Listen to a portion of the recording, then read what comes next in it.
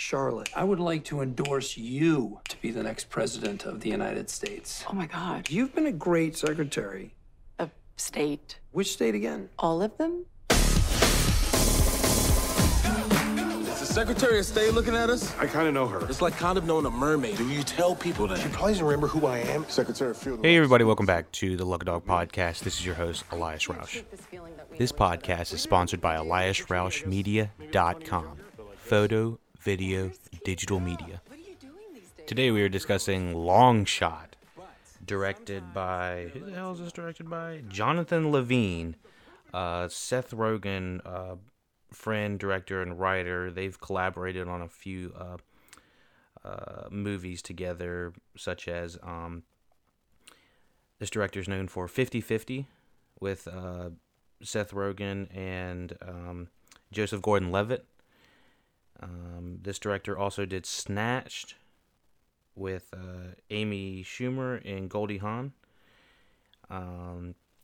This director also directed the movie The Night Before, which was Joseph Gordon-Levitt and Seth Rogen again.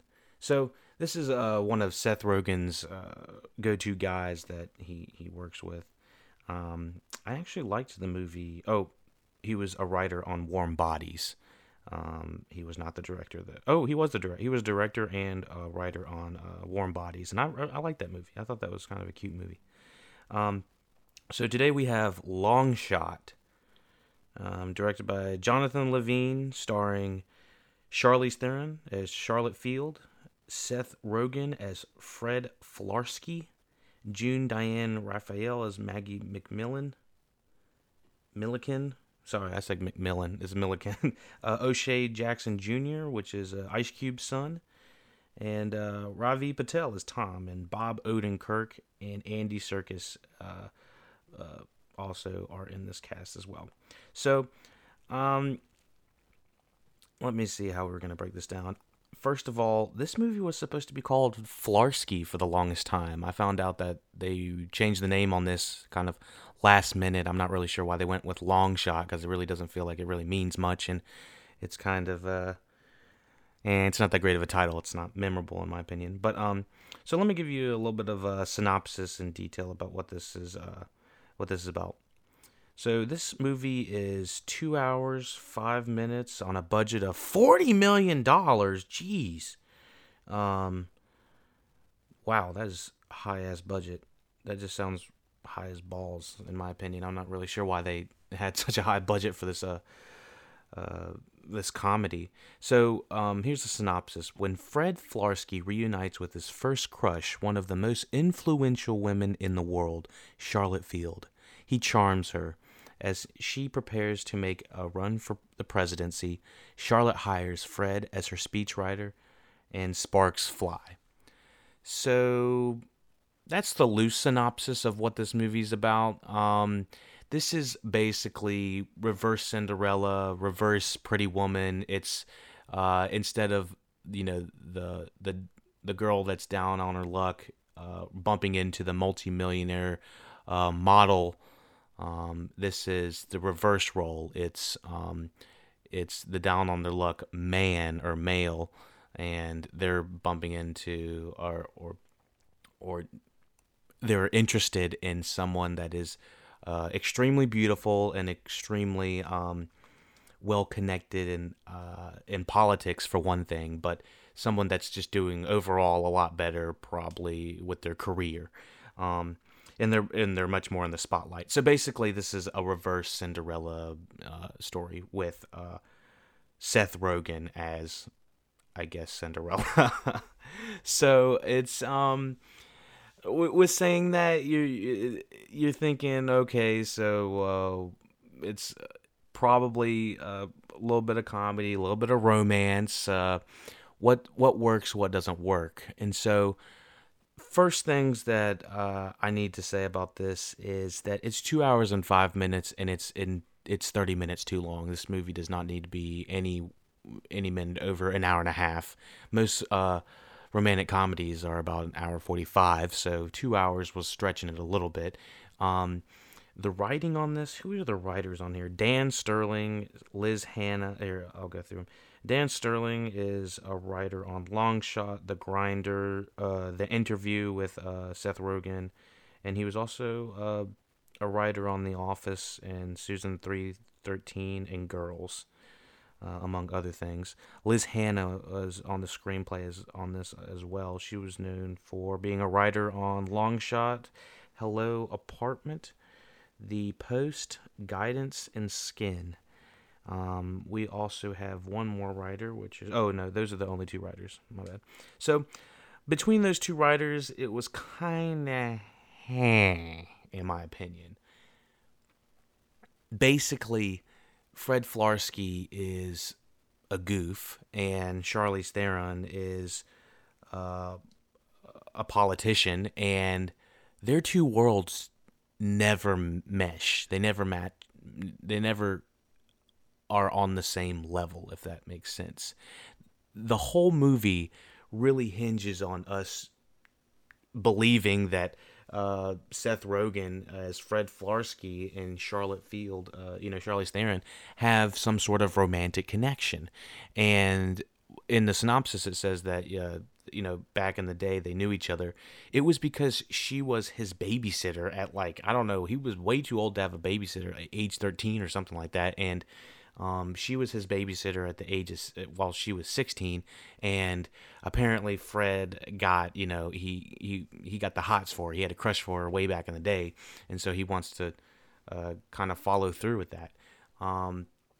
But the thing is, the movie is wacky, but it's also like, all right, we're gonna take this seriously too right now. So it's like this weird tonal shift of this romantic comedy, but also we got to take it seriously. And it never felt like the two tonal themes ever matched up together. I felt like the movie hinges on Fred Flarsky and Charlotte Field being in a relationship and falling in love, and they don't really feel like they ever fall in love because they feel more like they're in a friendship and less of a romantic relationship.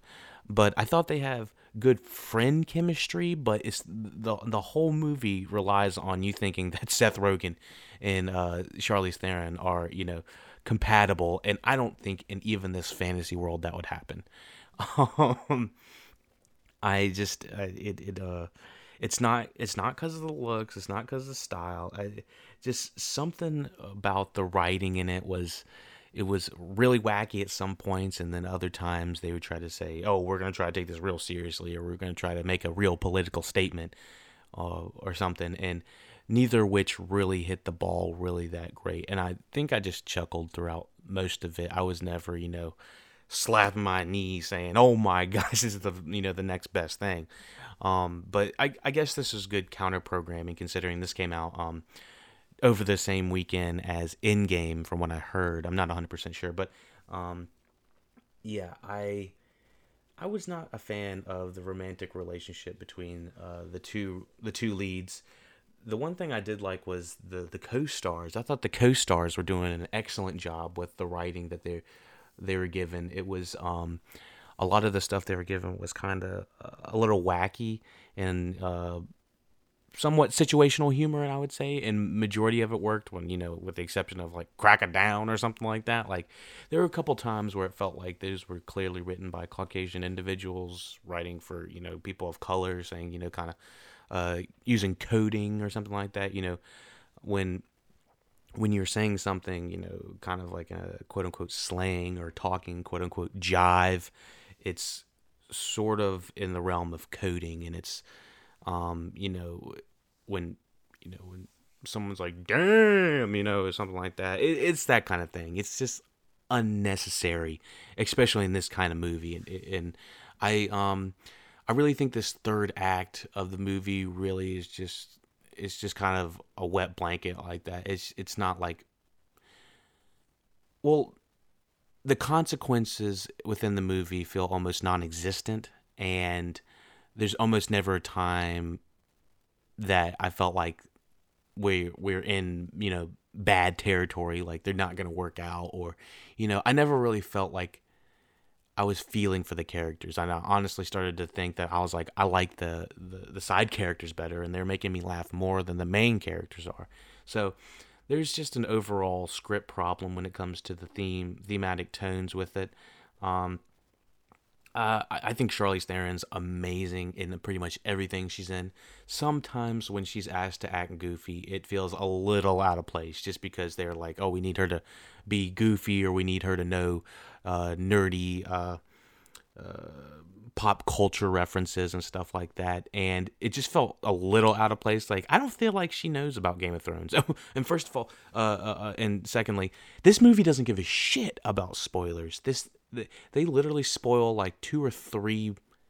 They spoil season 7 of Game of Thrones, and they spoil I think they spoil some Avengers stuff because they're actually in the movie watching multiples of these movies. Okay, so let me go back a little bit on some things I was not feeling. So some things I'm not too crazy about these days that seem to be a trope in movies. Oh my goodness, we're going viral. It feels like not only oh my goodness, we're going viral happens once, but it happens twice.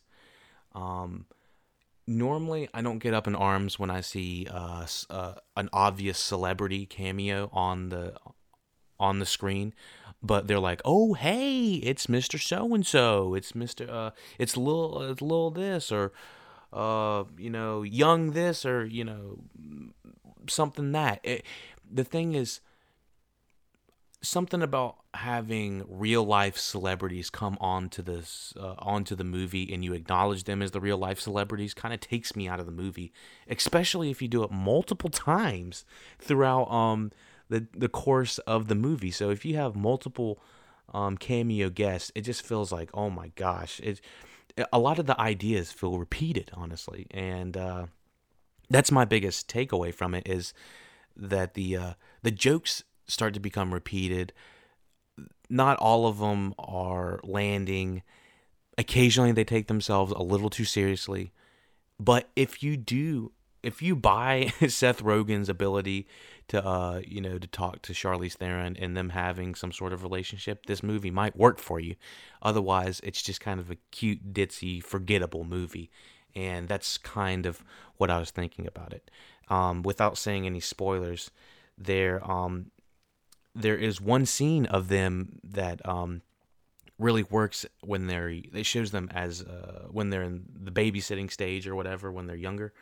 I thought this movie would have worked 10 times better if we would have had maybe some flashbacks or something like that of their younger selves, so that we could get some character development between them as individuals when they were younger, so we kind of understood their lifestyles growing up and who they were. Because honestly, after watching this, I just felt like Fred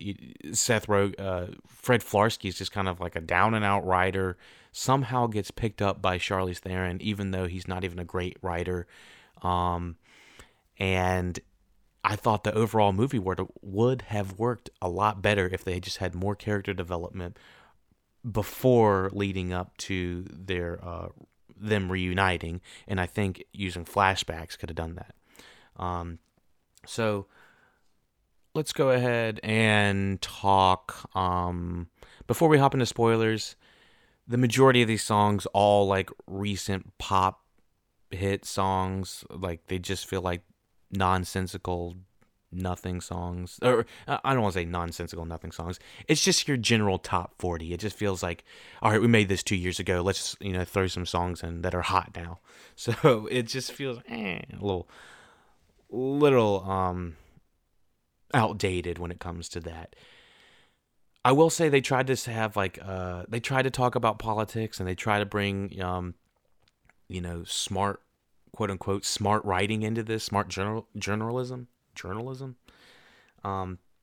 into the story, and I think that completely falls flat. Didn't see it, didn't feel it. Fred Flarsky is not a fantastic writer, in my opinion. I was like, what the hell? No, he's just like, F this, F that, and so not a great writer. Let's jump into spoilers for Long Shot. Now we are discussing spoilers for Long Shot. This will probably be a quick one. Well, basically, the entire movie hinges on you believing their relationship. Also, there is this small segment of Charlotte Field trying to make sure that she has a good reputation and people are accepting of her. And so having Flarsky on her team, or even in a relationship, or being publicly shown in a relationship with him, is not ideal from the political standpoint. But then they completely go back on all of that and say, fuck it. It's okay to be with Flarsky. It's okay to have this goofball. I guess she ends up marrying him at the end, husband. He becomes the first man, and it's just like, what the fuck? They just yada a whole bunch of shit. Yeah, it's straight up fantasy. It gets damn ridiculous at the end. I gave this a 6 out of 10. I really enjoyed the side characters. I do feel that he has the black best friend of O'Shea Jackson Jr. I kind of how many times do we see the person of color as the best friend that is kind of a little extra flamboyant, so nothing wrong with that. I like the actor. I like the writing. The thing is, it's a little outdated of a trope. And it's sort of becoming a stereotype. Love Bob Odenkirk in this as President Chambers. I thought he was hilarious in this, in the little bit he had. Ravi Patel is Tom. He was one of the other advisors. He was hilarious when you find out that Maggie and Tom are sleeping together. Oh my gosh, that shit is so funny. And I thought honestly the relationship between the other two the other characters work so much better. I don't know, there was like multiple times where Charlize Theron wants to have sex, or they're about to have sex, and it is like the most awkward shit I've seen. It's just awkward ass just scenes, and they're not believable, and I don't know. This type of movie is for someone, and that someone's not for me.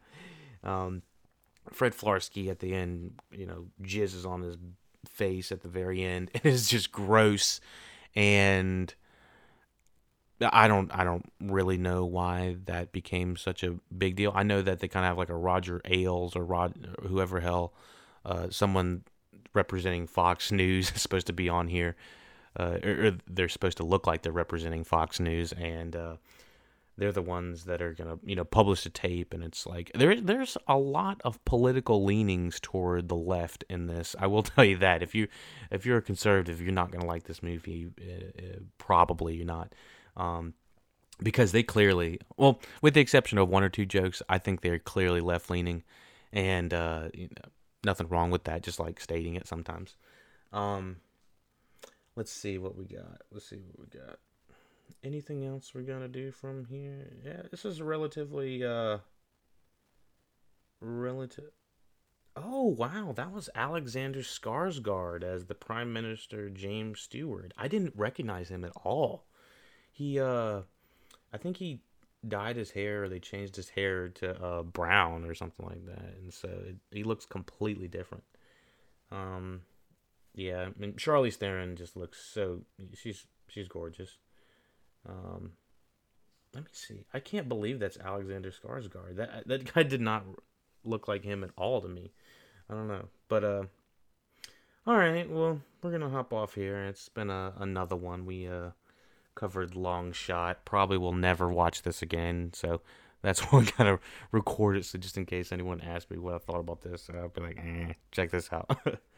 Okay, so yeah, I said it was about a 6 out of 10. We have a couple other things coming down the tube. I think this is going to be coming down in a couple months. I doubt this will be coming out anytime soon. So check out the full library for all your podcast needs, and reviews, TV, movies, reviews. We're recording this probably a few months back, so yeah, we'll be back in your podcast feed as soon as you hit that update button. All right, now.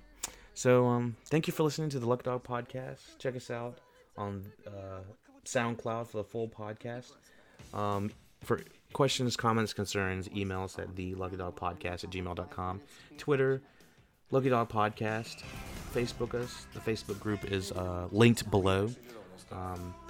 Twitch, you can interact with me and or the guest that we have on and chat, ask questions, do your thing. Instagram, follow us, the Lucky Dog Podcast. Thank you for listening, and take it easy. How they would feel if Kate Middleton I see where you're going with this. were to start dating Danny DeVito. Pretty negative reaction. The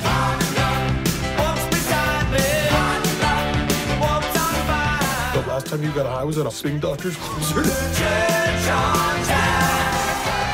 We had a situation. I'm in so much trouble. What's happened? Are they out of water? Wow, he's so bendy, huh?